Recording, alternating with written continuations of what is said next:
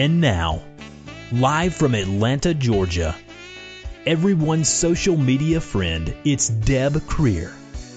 Every week, Deb talks with the movers and shakers, the experts, the best of the best in social media, bringing you all of the latest tips, techniques, and trends for successfully using social media.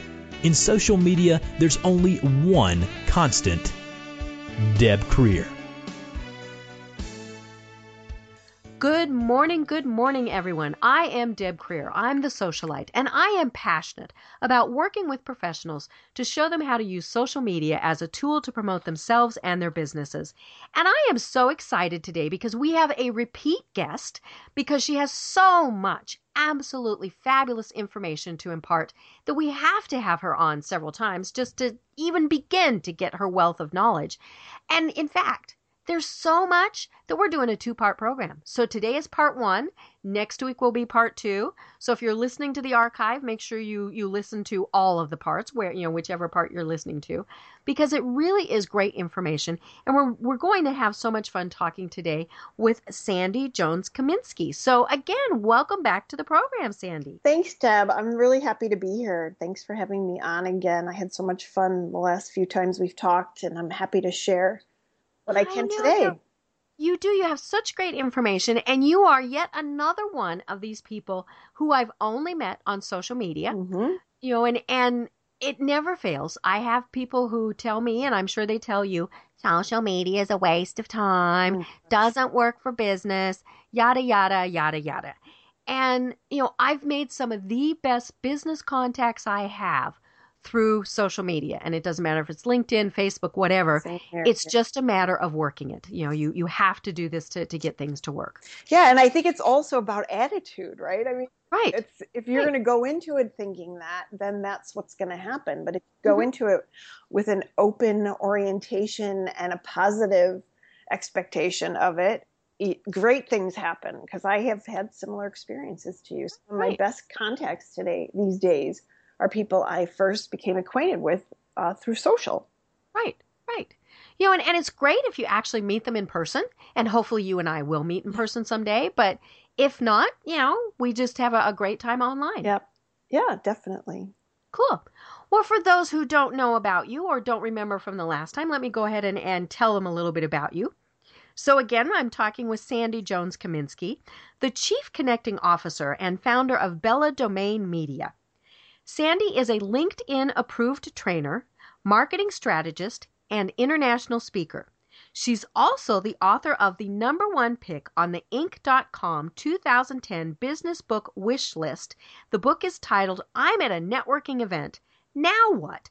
A Guide to Making the Most Out of Any Networking Event. I've read this book. It's a must-read, folks. Thank you.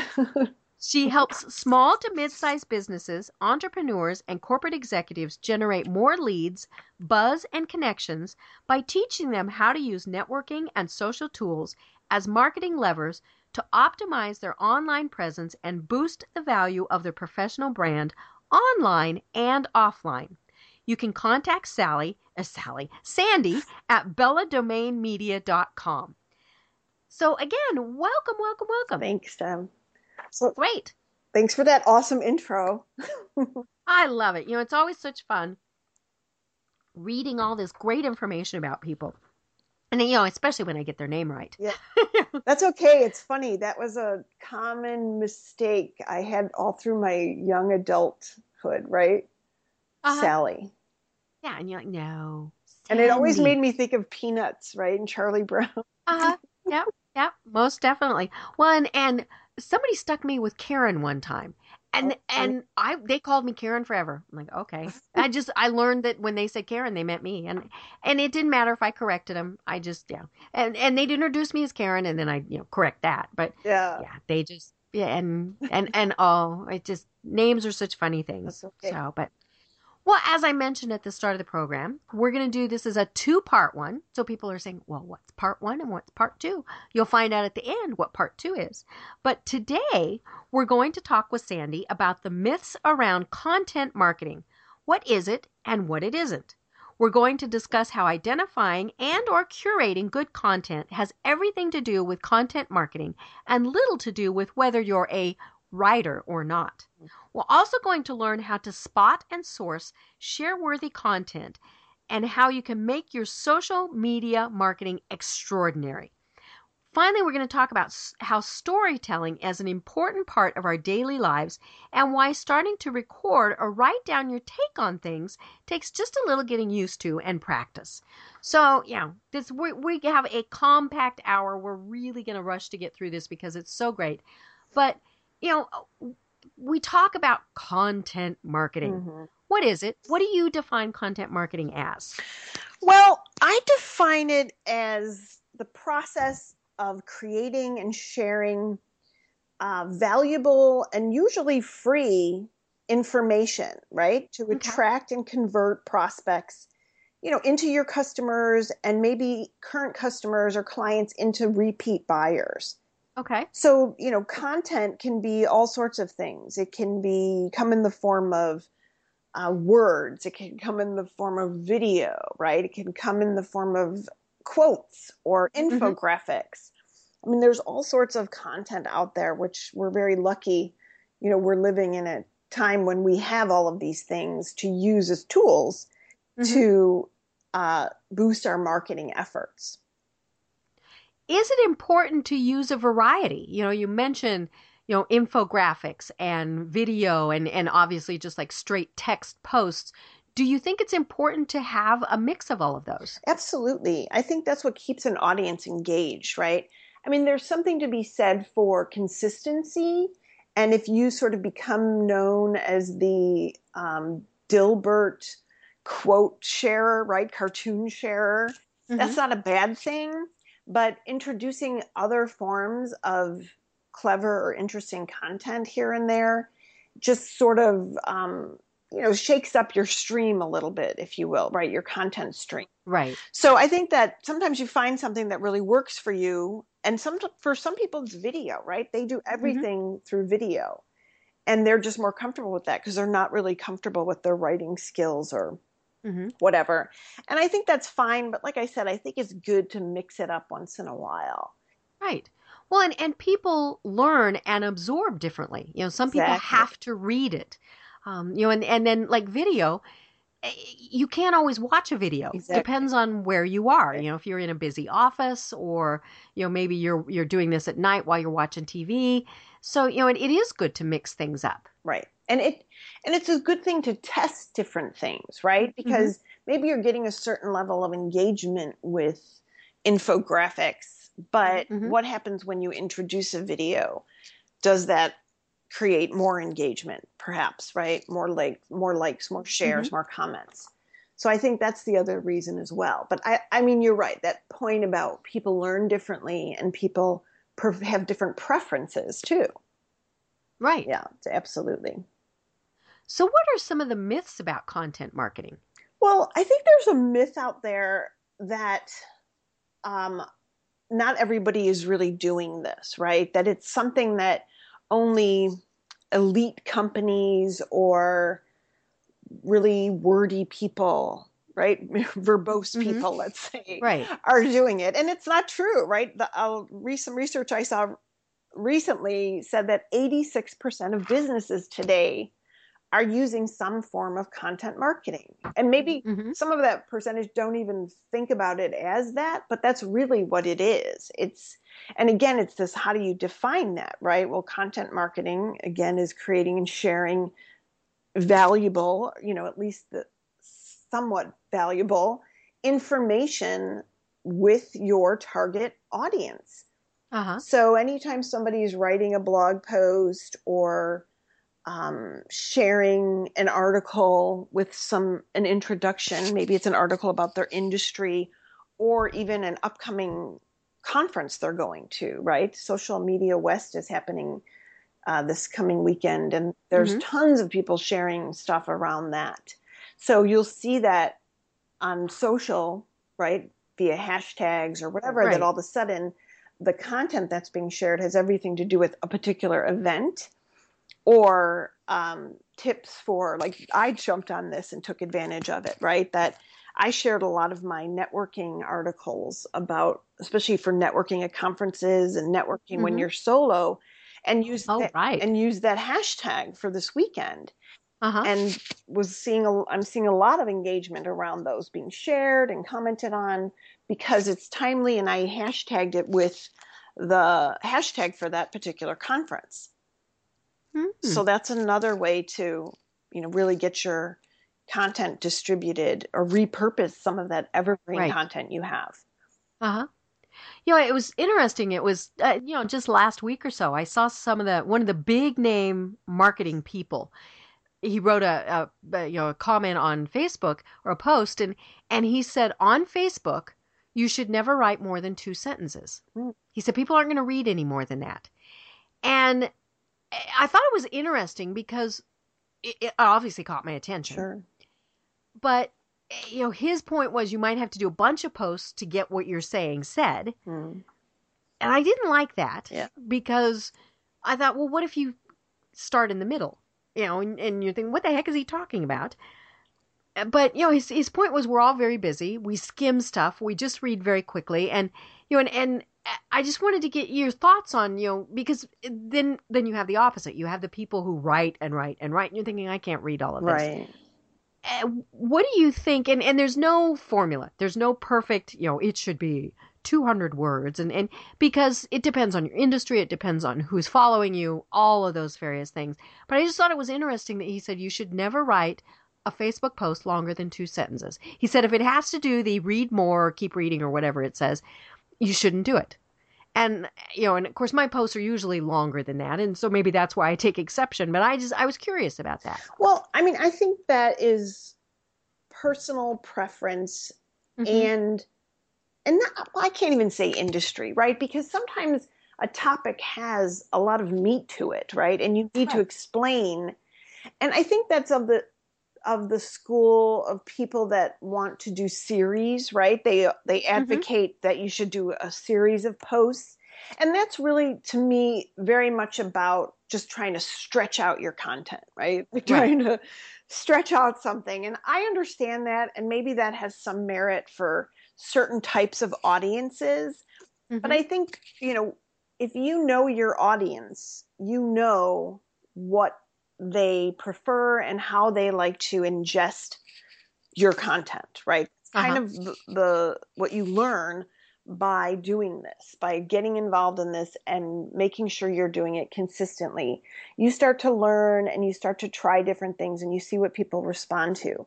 And I know that, some of the most popular content sites out there, like HuffPo and a few of the others, some of them even give you how much time it'll take to read the article. Right. So that tells me that there is no hard and fast rule, that it's personal preference. And some people are looking for something more meaty to read because maybe they're on the treadmill and they don't really want to be flipping around. They actually want to, take something in that teaches them something.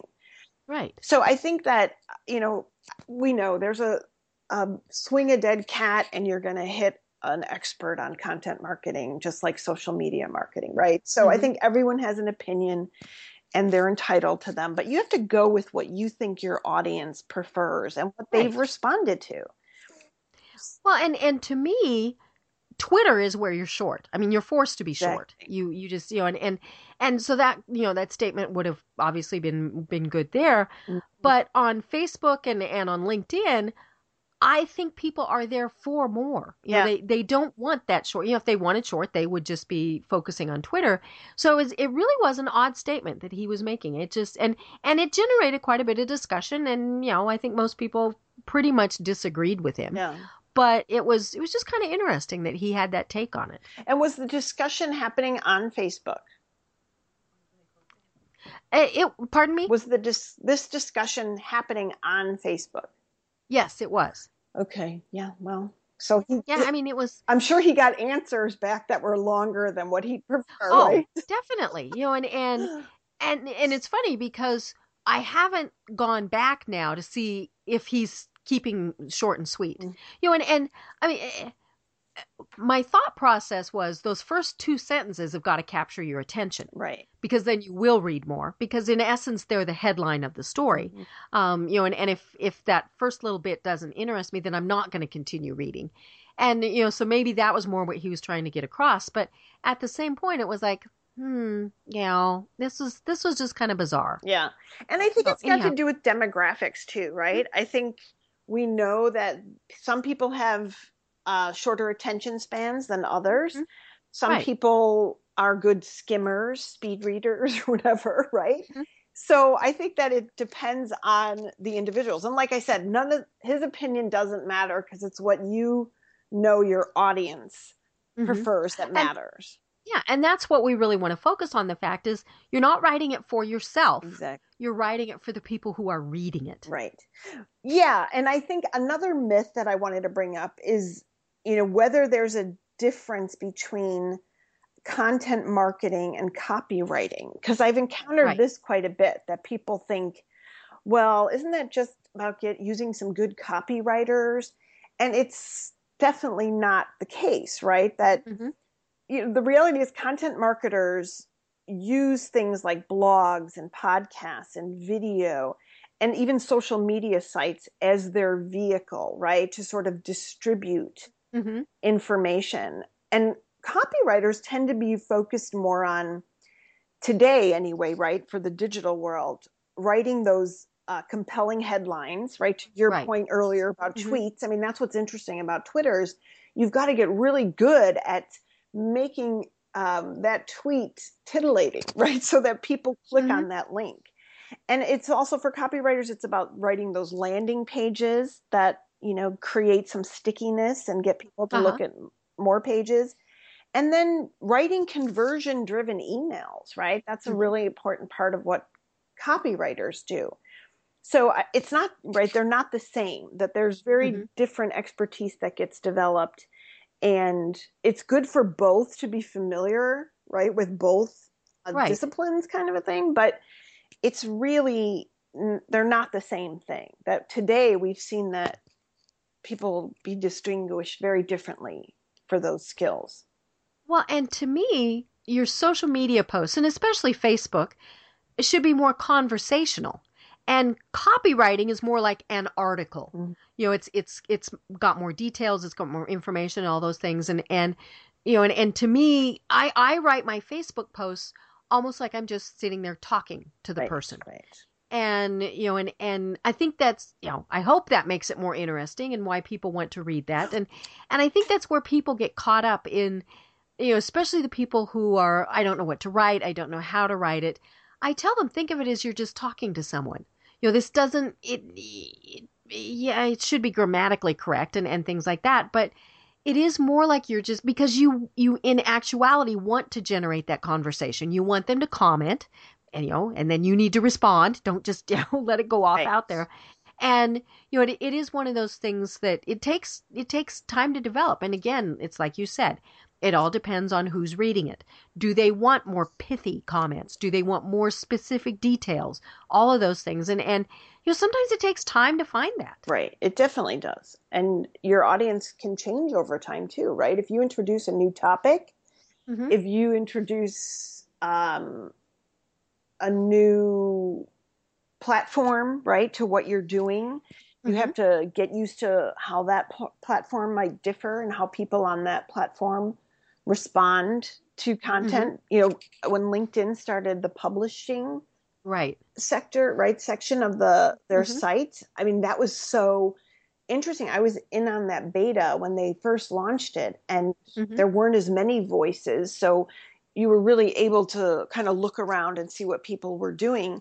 But once they opened up the publishing capability to everyone, you see all sorts of crap, for lack of a better word, right, on there now that has nothing to do with creating conversation or storytelling or insight sharing or any of that. It's all promotion. It's all self-promotion or thinly veiled self-promotion. And, I mean, there's a place for that at the end of your post on that platform, right, where you sort of explain who you are and why you're writing about what you write about.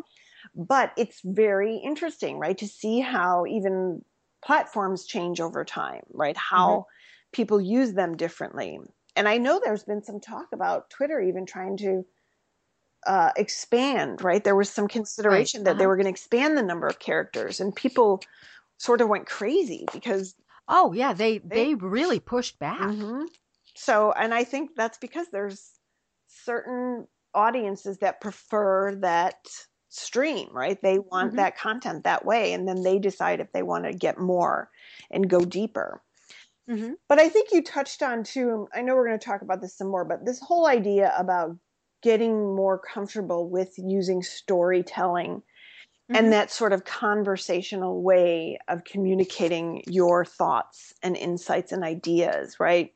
That so many of us do this all the time in our personal lives, every day, right? Whether we're on the phone with a friend or we're speaking to a church group or whatever it might be, right? We all know that audiences or the receivers get a little more interested when you share it from a story perspective. Right. Yeah, it helps them relate to you. Maybe whatever you're talking about, has happened to them, happened to somebody they know, whatever. It just, it brings it down, not to their level, but the same level. Yeah. And it's just, it makes me think about this idea of how people used case studies a lot in business, right? To bring it back to business. It's like, that's what that was you were telling the story of a client's experience with your product or service. And and people were interested in those. That used to be the top number one form of content marketing out there. That's all anybody ever did was case studies. Now we know things have changed radically, and we've got webinars and webcasts now and white papers. Those have been around a while too, and videos and Facebook posts and all that. There's so much more to choose from. But telling the story has always been at the core of most of this. And that's what usually yields the best results. So, I mean, I could go on about myths about this, because another myth that I wanted to talk about was just what is the most effective, based on research from the Content Marketing Institute. They did this study to find out what people viewed as the most effective forms of content marketing, including things like webinars, webcasts, case studies, and whatnot. Well, the number one thing was in-person networking. Of course. I know, right? You and I know that, but we know there's lots of reluctant networkers out there. So I wanted to make sure we talked about that today, because it was rated higher, right? 75% effective compared to the second highest, which was webinars and webcasts at only 66%. So most people recognize that they have the best results when they're out there engaging face-to-face with people and telling stories, because that's what you're doing. You're not standing or giving a sales pitch. Nobody can get away with that right anymore. You can't just stand there and launch into an elevator pitch. People will turn around and walk away. You have to be compelling and engaging, and that usually involves you telling stories and talking about, your experience with what it is you're working on or whatever it might be. So I thought that was a good thing to share, and I've got a blog post about that on LinkedIn right now with the graphic too. So there's some good stuff in there. I just wanted to expand on that a little bit and help people understand that, what they can do as at in-person networking events instead of what most people have thought it was, and it's that launching into elevator pitches and stuff. Well, and I think a lot of people have the misperception that they can just transition that straight to social. Right. And I mean, there are some benefits. If I go to a networking meeting, it's an hour drive, it's an hour and a half there, it's an hour drive back. Was that time really valuable? And I could have been doing so much more, even if it was just on LinkedIn, blah, blah, blah. But, that's then where you have to stop and think, okay, yes, online is valuable. And obviously we wouldn't be doing what we do if it wasn't valuable. But at the same point, I think we need to really make sure that we evaluate, and I know this is one of the things you talk about in your book, the right networking things. Yeah. It's not just, I have to go to this meeting because it's the local chamber. Well, maybe that's not the right place to be. And so that's why you're thinking, okay, it's an hour drive. It's all those things. So really sit down and think, where do I need to put my little face and where can I just do online or, whatever. Right. And yes, thank you for bringing it. It's in my book. I talk about this because I find that when people go to events where it's all their competition, right? If you're a marketer and you go to the American Marketing Association meetings every month, of course it's going to feel frustrating because you're talking to most of your competitors. Right. Or other people that are looking for the same job as you. So that's not the best situation to put yourself in. I always recommend, going into situations where you're unique, you stand out because what you're doing is a lot different than maybe what all those other folks are doing. Right. And just being able to learn from them or share some of your knowledge about social media, as an example, right, with them, right? Going to a different group really can make you stand out and open up your network in a way you hadn't expected, right? So I totally agree. I mean, that's, again, if you are dreading it, is usually the word I use, right? It's like, if you're dreading it, there's a reason why. Figure out what that is and stop it, or change it up, because that's not the way that should be. Right. Figure out why you don't like it, and I mean, there's still I love going to industry specific, like you mentioned, the marketing association, because there's usually good education and things like that. But then you're going for the education. You're not going for the networking. Right. So be clear about why you're there. And I think that's why so many people aren't successful at in-person networking or, online networking, whichever it is, because they haven't defined why they're there, what their goals are, and how they're going to accomplish that. Yeah. I mean, I write about all that in my book. Like, don't go to any networking event without goals. Like, that's crazy. Right. And the idea of what the goals aren't necessarily get 20 business cards so I can spam people with my email newsletter, right? They're more oriented towards seeing if you can offer help to other people. If there's things you can learn, right? To your point, sometimes you go to those things because there's a speaker that you really want to hear. I usually say to people, make sure that you go, and I do this personally, there have to be at least 2 reasons for me to go. Right. One of them might be to hear some new knowledge because there's a great speaker. The other one might be because I'm going to meet up with an online friend of mine who I want to meet in person, right? I'll use a venue or an event as an excuse to do that. Or it might be that I just want to see that venue, right? Sometimes I go to events because it's a new, cool place. And I want to check it out for my PIF parties, right? When I have my Pay It Forward parties in the future. So I always make sure that I'm motivated by at least 2 things so that I'm, when the day of and it's raining and gross, I'm not changing my mind. Right. And especially meeting other people there, right? I think that's a great way to deepen connections with clients, with, collaborators, whatever it might be, using that. And sometimes I'll offer to buy someone's ticket because maybe they're a client and I just want them to see me in action, right? Or I want them to hear the speaker because it will really help them understand content marketing, for example, or something like that. So you can use them much more effectively than many of us have been in the past. Right. And like you said, you think about it before you go and make them realistic. And it does need to be something that is, whether it's, personal education or whatever, it needs to be an achievable goal. I've mentioned this a couple of times in my program throughout the years. I was at a networking event in Denver one time, and it was big.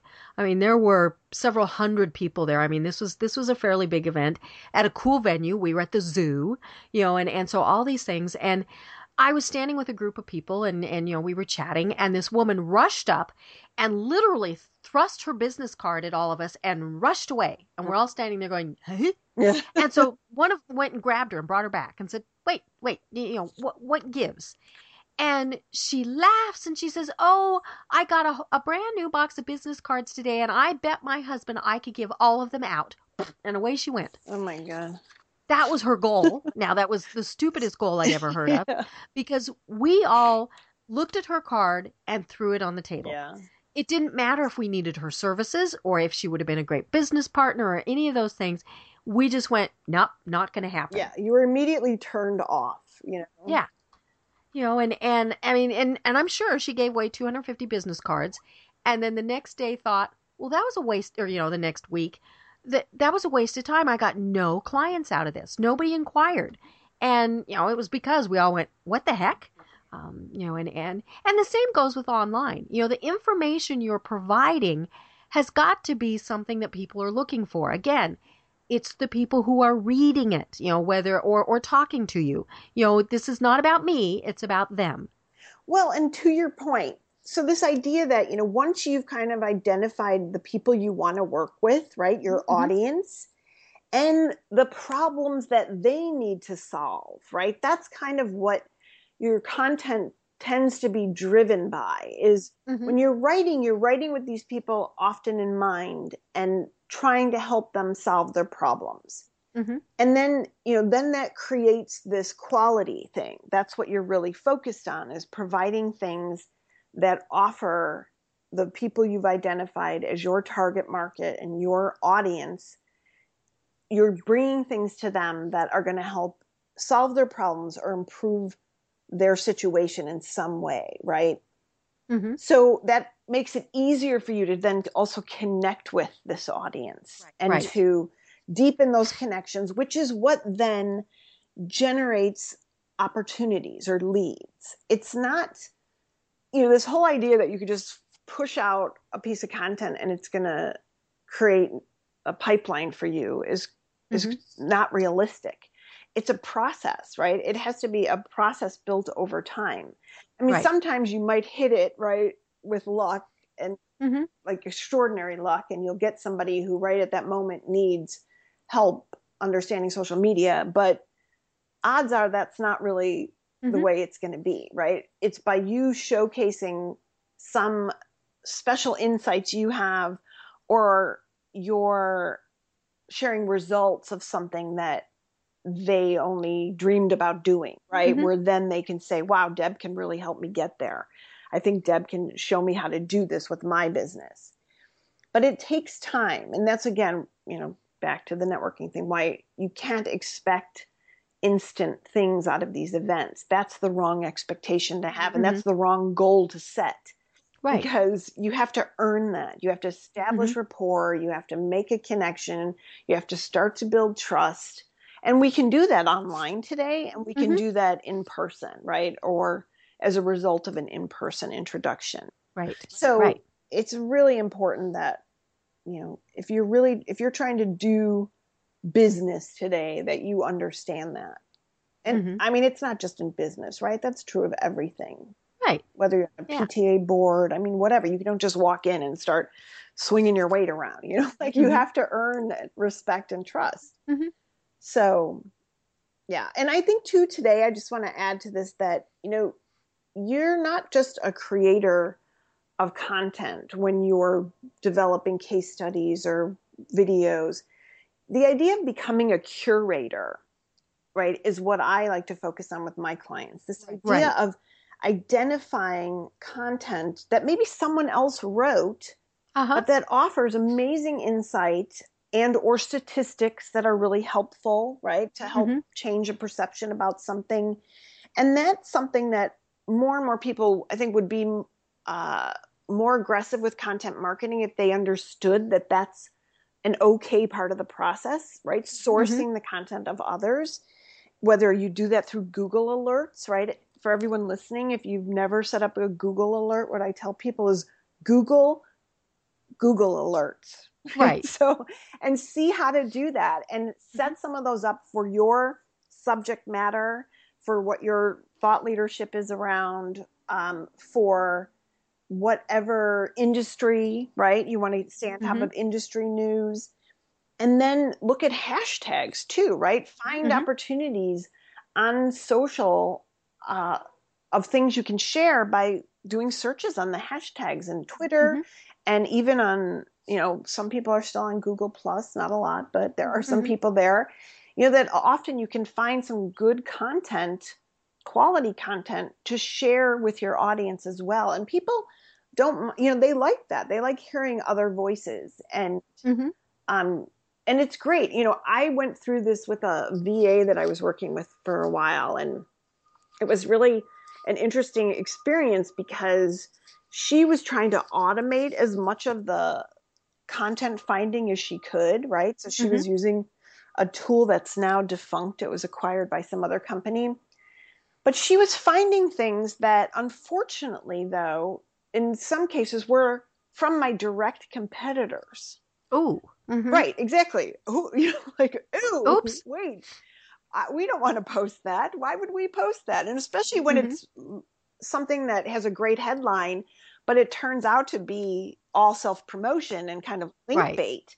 Mm-hmm. And there were, I would kind of let her go for a little bit. And then I went and did some auditing, just looking at Mm-hmm. some of the stuff that had been posted. And I was like, what is this? Right. And when I clicked on it and went through, it was clear that she'd never clicked on it and went through to see what was really there. She was doing it, and some of these platforms, some of the social media management tools do that. They suggest content, right? Well, right. A good curator checks the content. They don't. Oh, always, always. Exactly. Well, I'm just, we know this, but I want to make sure this point gets across that you can't really rely on those tools all the time. You have to have some auditing of this to make sure that it's the content you want to share. And sometimes for a while I was looking for, because of my book, I was looking for anything online about networking events, right? So I would check it out. And sometimes I would find articles that had such contradictory advice, right? That where they were telling people basically to toss business cards at other, you know what I mean? Like that kind of thing. Right. And I would say, oh my God, thank God. That's where that woman learned to just go hand out her cards as fast as possible. Right. But so that idea of you want to automate as much as you can, but make sure you're editing and auditing what you're curating, because it's very easy to let stuff that isn't good slip in there. But I don't ever want to discourage people, though, because there's tons of great content out there. You just have to make sure you check it. Right. Well, and you can use that as part of the discussion. You can say, this person, for them, this method works. I, on the other hand, believe blah, blah, blah. And so that is, it's a great thing. And, yes, and you're right. The cool thing about curated content is, it lightens the load, maybe is the easy way to put it, because I think the biggest drawback that people have of using social media is time. They think it takes too much time, and then they look at me and they say, and what do we write? What do we post? Right. And by having curated content, you're not doing it. Now, yes, you should read it. You should know what's going on, and so that is going to take time, but you're not writing the article. You're not doing the research. Right. You're not having to keep up on all those trends because you're relying on somebody else to do it. And so, what ratio do you think is good between curated content and then your own very specific stuff? Well, I think that I like to talk about an 80-20 rule, right? And first, let me just get this out, because it's this idea that, for every post that you or your business puts out there, let's just say there's 4 that are on industry trends, thought leadership, and that means that could include someone else's article, that you keep to just 1, so 4, right, and 1 post promoting something you're going to be doing, let's say. But within those 4, I think it's completely up to you to figure out how much you want to be your own content versus another. I think that some weeks maybe it's 2 and 2, but some other weeks maybe, you were on a roll and you did a guest post here and a guest post there, and you wrote your own post. So you might be sharing, and I'm saying that you can share your own stuff when it's quality information content. So a blog post or whatever. Exactly. And the self-promotion is what you just want to keep a handle on, that you keep it the 20%, right? Where you say, oh, I'll be speaking at blah, blah, blah. Anybody interested should join me, kind of a thing, or promoting something that's coming up.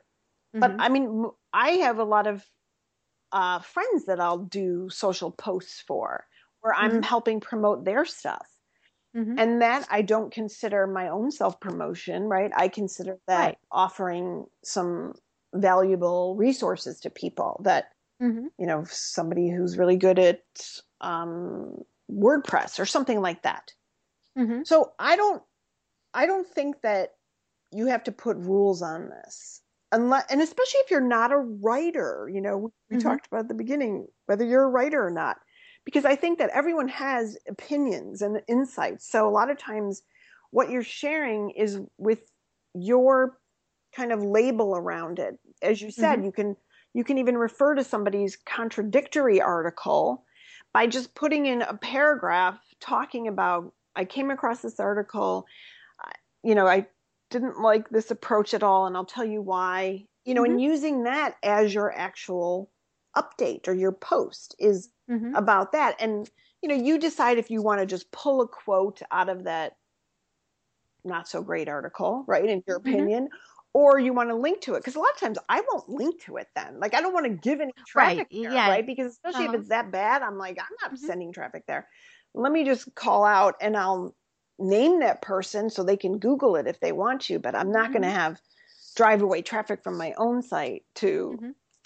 send them to something that I think is crap, Right. So, but that's just me. So, Mm-hmm.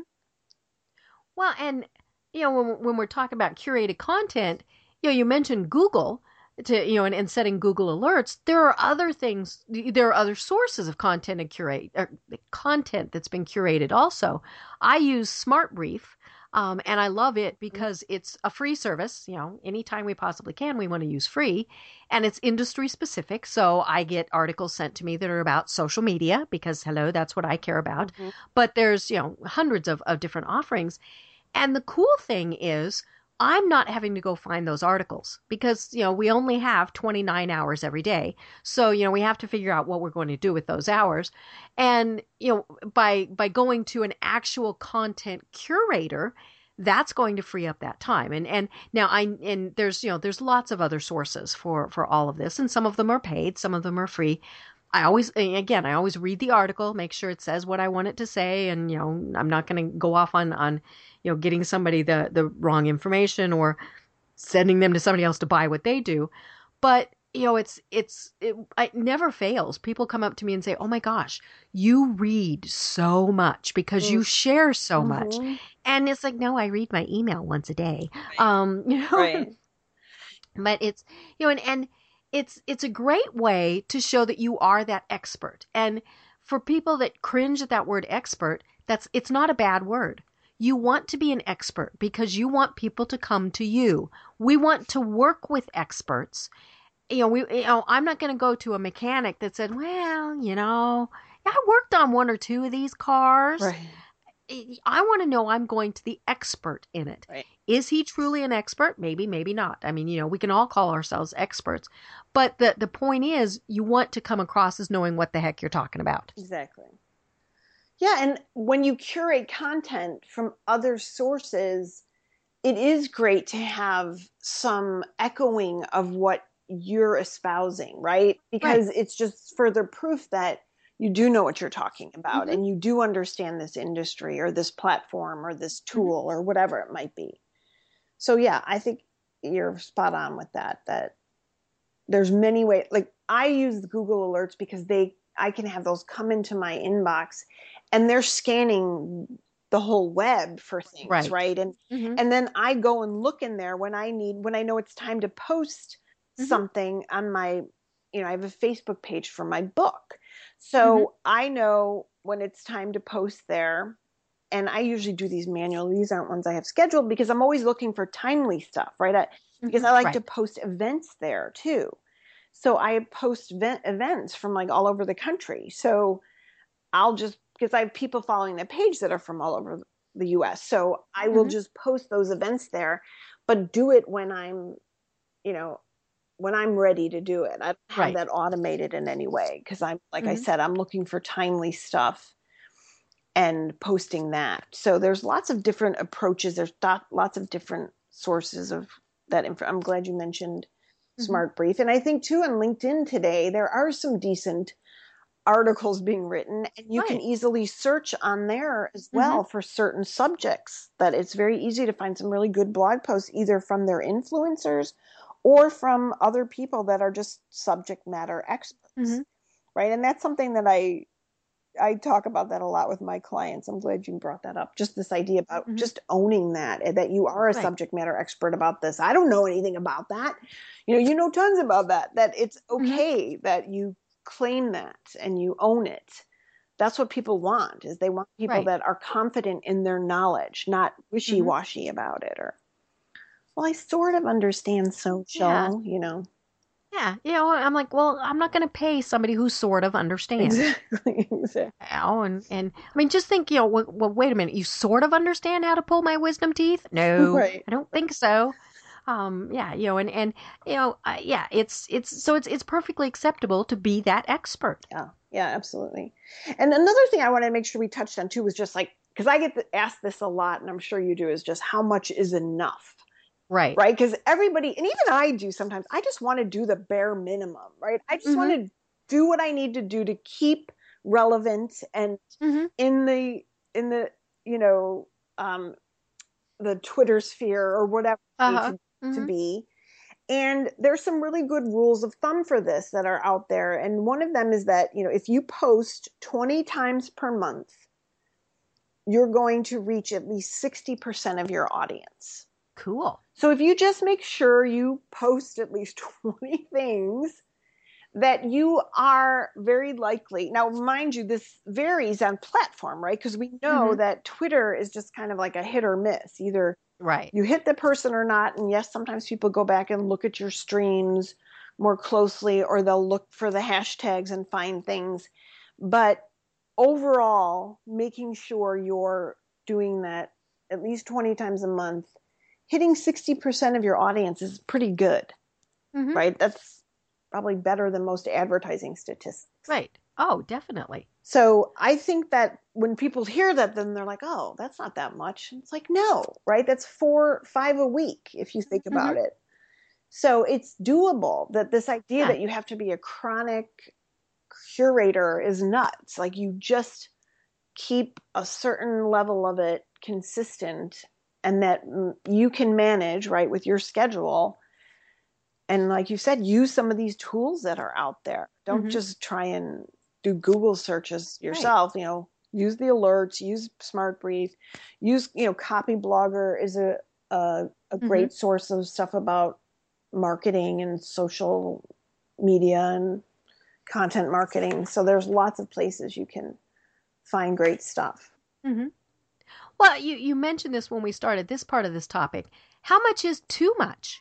There's a minimum that we should meet, and yes, you do have to post. I mean, these folks that post once a month, no, it's not going to work. Right. How much is too much?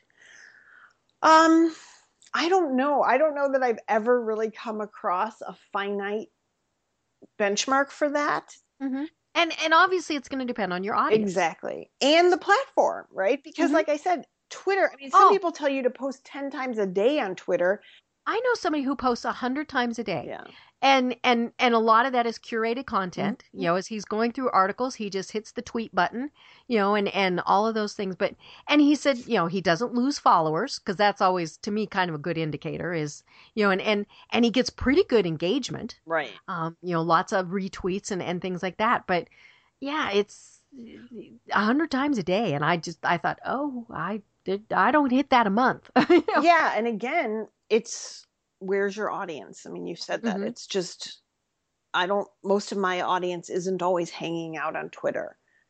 So it's just, and I think too, depending on your subject matter expertise category, sometimes that makes sense, right? Because especially if you're tweeting about social media, then putting a lot of content out there on that subject is perfectly fine, because people are always looking for more knowledge, or it's just the nature of what that is. But if you're tweeting about, or let's say your subject matter expertise is leadership, I don't know that that's a everyday category, let's say, right? That's a subset of the population that is interested in that topic.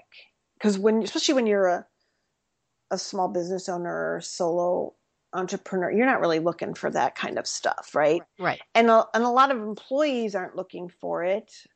I mean, it just depends, right? That's a subject that, it's just like if you were tweeting about home repair, right? That's a very segmented part of the market. And how often are those people online looking for content, right? B2B versus B2C, business to business versus business to consumer. That's got different rules. And again, it depends on who's reading this stuff. Right. It's and you do get some indication if you're posting 2 times a day and you're getting a lot of engagement, well, then you might post 3 times a day and kind of see, and then if engagement drops, well, maybe you've started to post too much and people are toning you out, or unfollowing you or, disliking the page or whatever it is that, the medium is and that term.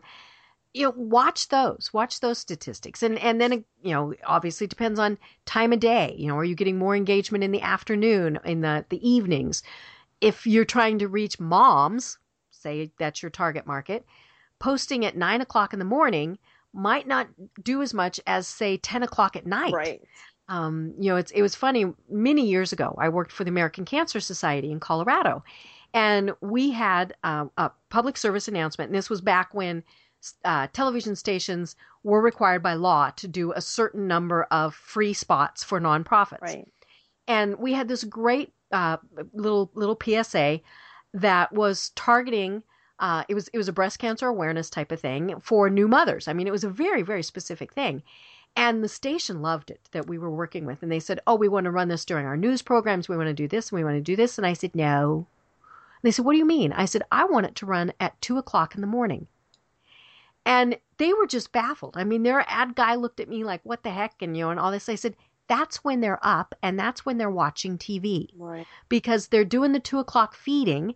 There's nothing else to do besides sit there and watch TV.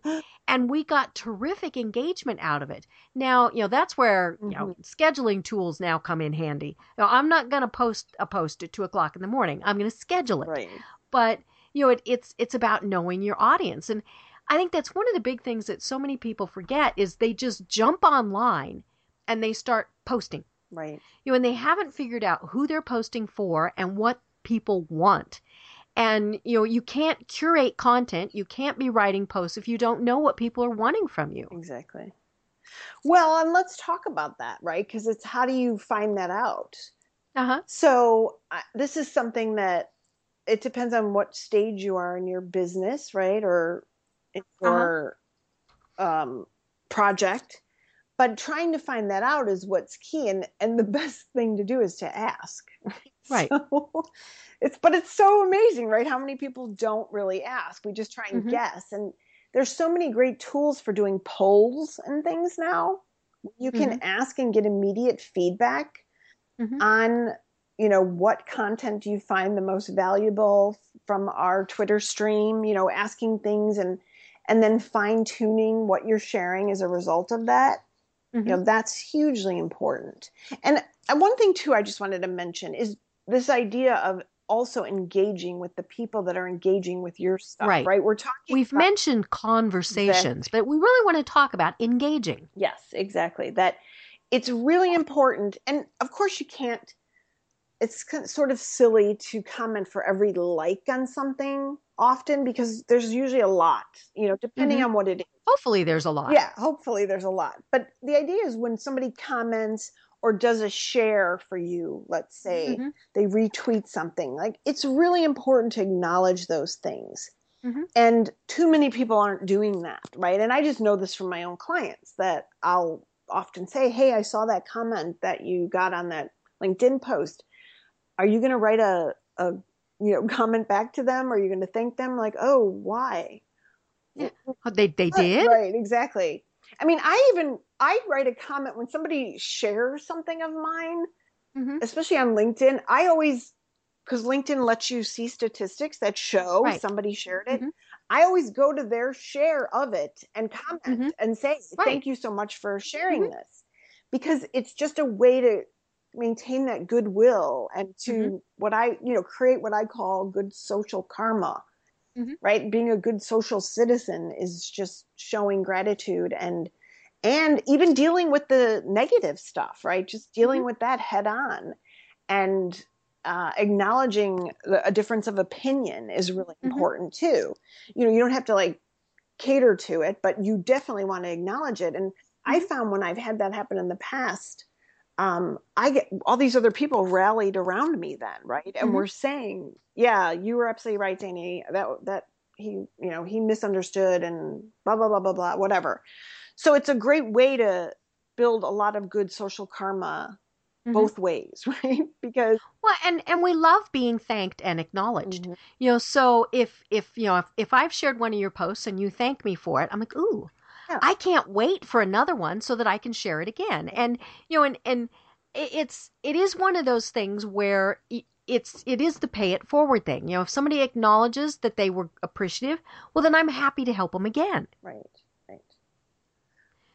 And I think that's one of the things that businesses miss out on. And it's funny because now I've noticed that, Facebook, especially if people have commented on things, you can see sometimes a time frame, all sorts of stuff. And so, you want to do it. And, that's where people say, but I don't have time to do that. It doesn't take a long time. Folks, this is a one time a day thing. You go and you look and you've got notifications for all this stuff. Right. Exactly. So you know what's there. Check in once a day, acknowledge that. The worst thing is, if you don't acknowledge it, you might annoy them or worse. Right. And, I hate it when I've basically commented and my comment is along the lines of, hello, I would like to spend money with you. And they never acknowledge that. I'm like, okay, Right. well, I'll find somebody else who will. Yeah. Yeah. I know it's kind of crazy. The things that it's money on the table, right? Is what many people refer to it as. That just gets ignored. And I guess I just want to wrap on this by saying, the best thing to do is to keep trying new things and testing different times a day, different topics, right? See if you can expand. Sometimes like I end up expanding into entrepreneurship because I find that so many of my clients and my audience are people that are either want to be entrepreneurs, right? They want to start their own thing, or they are just newbie startup type people that are looking for help and insight from anywhere. They're really just trying to, absorb as much info as you're willing to share. So, but I wouldn't say those are my platforms, right? Like I'm not an expert at entrepreneurship. I just have my own experience with it and can often identify good articles about it and share those. And it's just this process of getting better and better at identifying what works best for your audience. Right. And catering to them. And, sometimes all of us have something where we go off on some other soapbox. And I find that I don't mind that sometimes from some people, right? Because it gives you another peek at their humanity, right? In terms of, like, sometimes I have a friend who goes off about customer service because she's just had such a horrific experience at a brick and mortar store, right? Or something at an airport. And they just crack me up. Like, I love when she goes off on that topic because she's saying something that I've, experienced or thought in the past as well as other people. And sometimes that actually is good for your engagement because it speaks to you being a human and not a content searching robot who schedules everything. Right. And it comes back to what we were talking about at the first, which is storytelling. Yes. Well, there's a reason we decided to do this as two parts. I know. Because we just scratched the surface on all of this. Yeah. So before I tell people what we're going to be talking about next time, how do people find you and connect with you online? Well, best ways to find me are through my website, belladomainmedia.com, or find me on LinkedIn. I'm on Twitter at SandyJK, and I am pretty active on there. So Facebook too, right? I've got a couple of Facebook pages, but really, if you want to get in touch with me, best way is to go through my website and use my contact us form and let's connect. Perfect. Well, as I mentioned at the start of the program, This is a two-parter, and I've been talking with Sandy Jones-Kaminski, and so next time, which is just next week, we're going to be talking about one of the ultimate forms of content creation for those brave enough to put their 2 cents out there. Ooh, I can't wait to hear about that. And 5 steps to writing a book from which to build a thought leadership platform on and around. And Sandy's going to share her own journey and experience in doing so, and how it really elevated her brand and her business. So ponder on that, and next time, I'm Deb Creer. We'll be talking again with Sandy Jones-Kaminski, and I look forward to doing that. Everyone have a great week.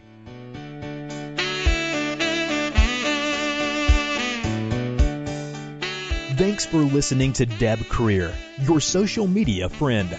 Tune in next time to listen to more great tips, techniques, and trends for using social media. This podcast is a part of the C-Suite Radio Network. For more top business podcasts, visit c-suiteradio.com.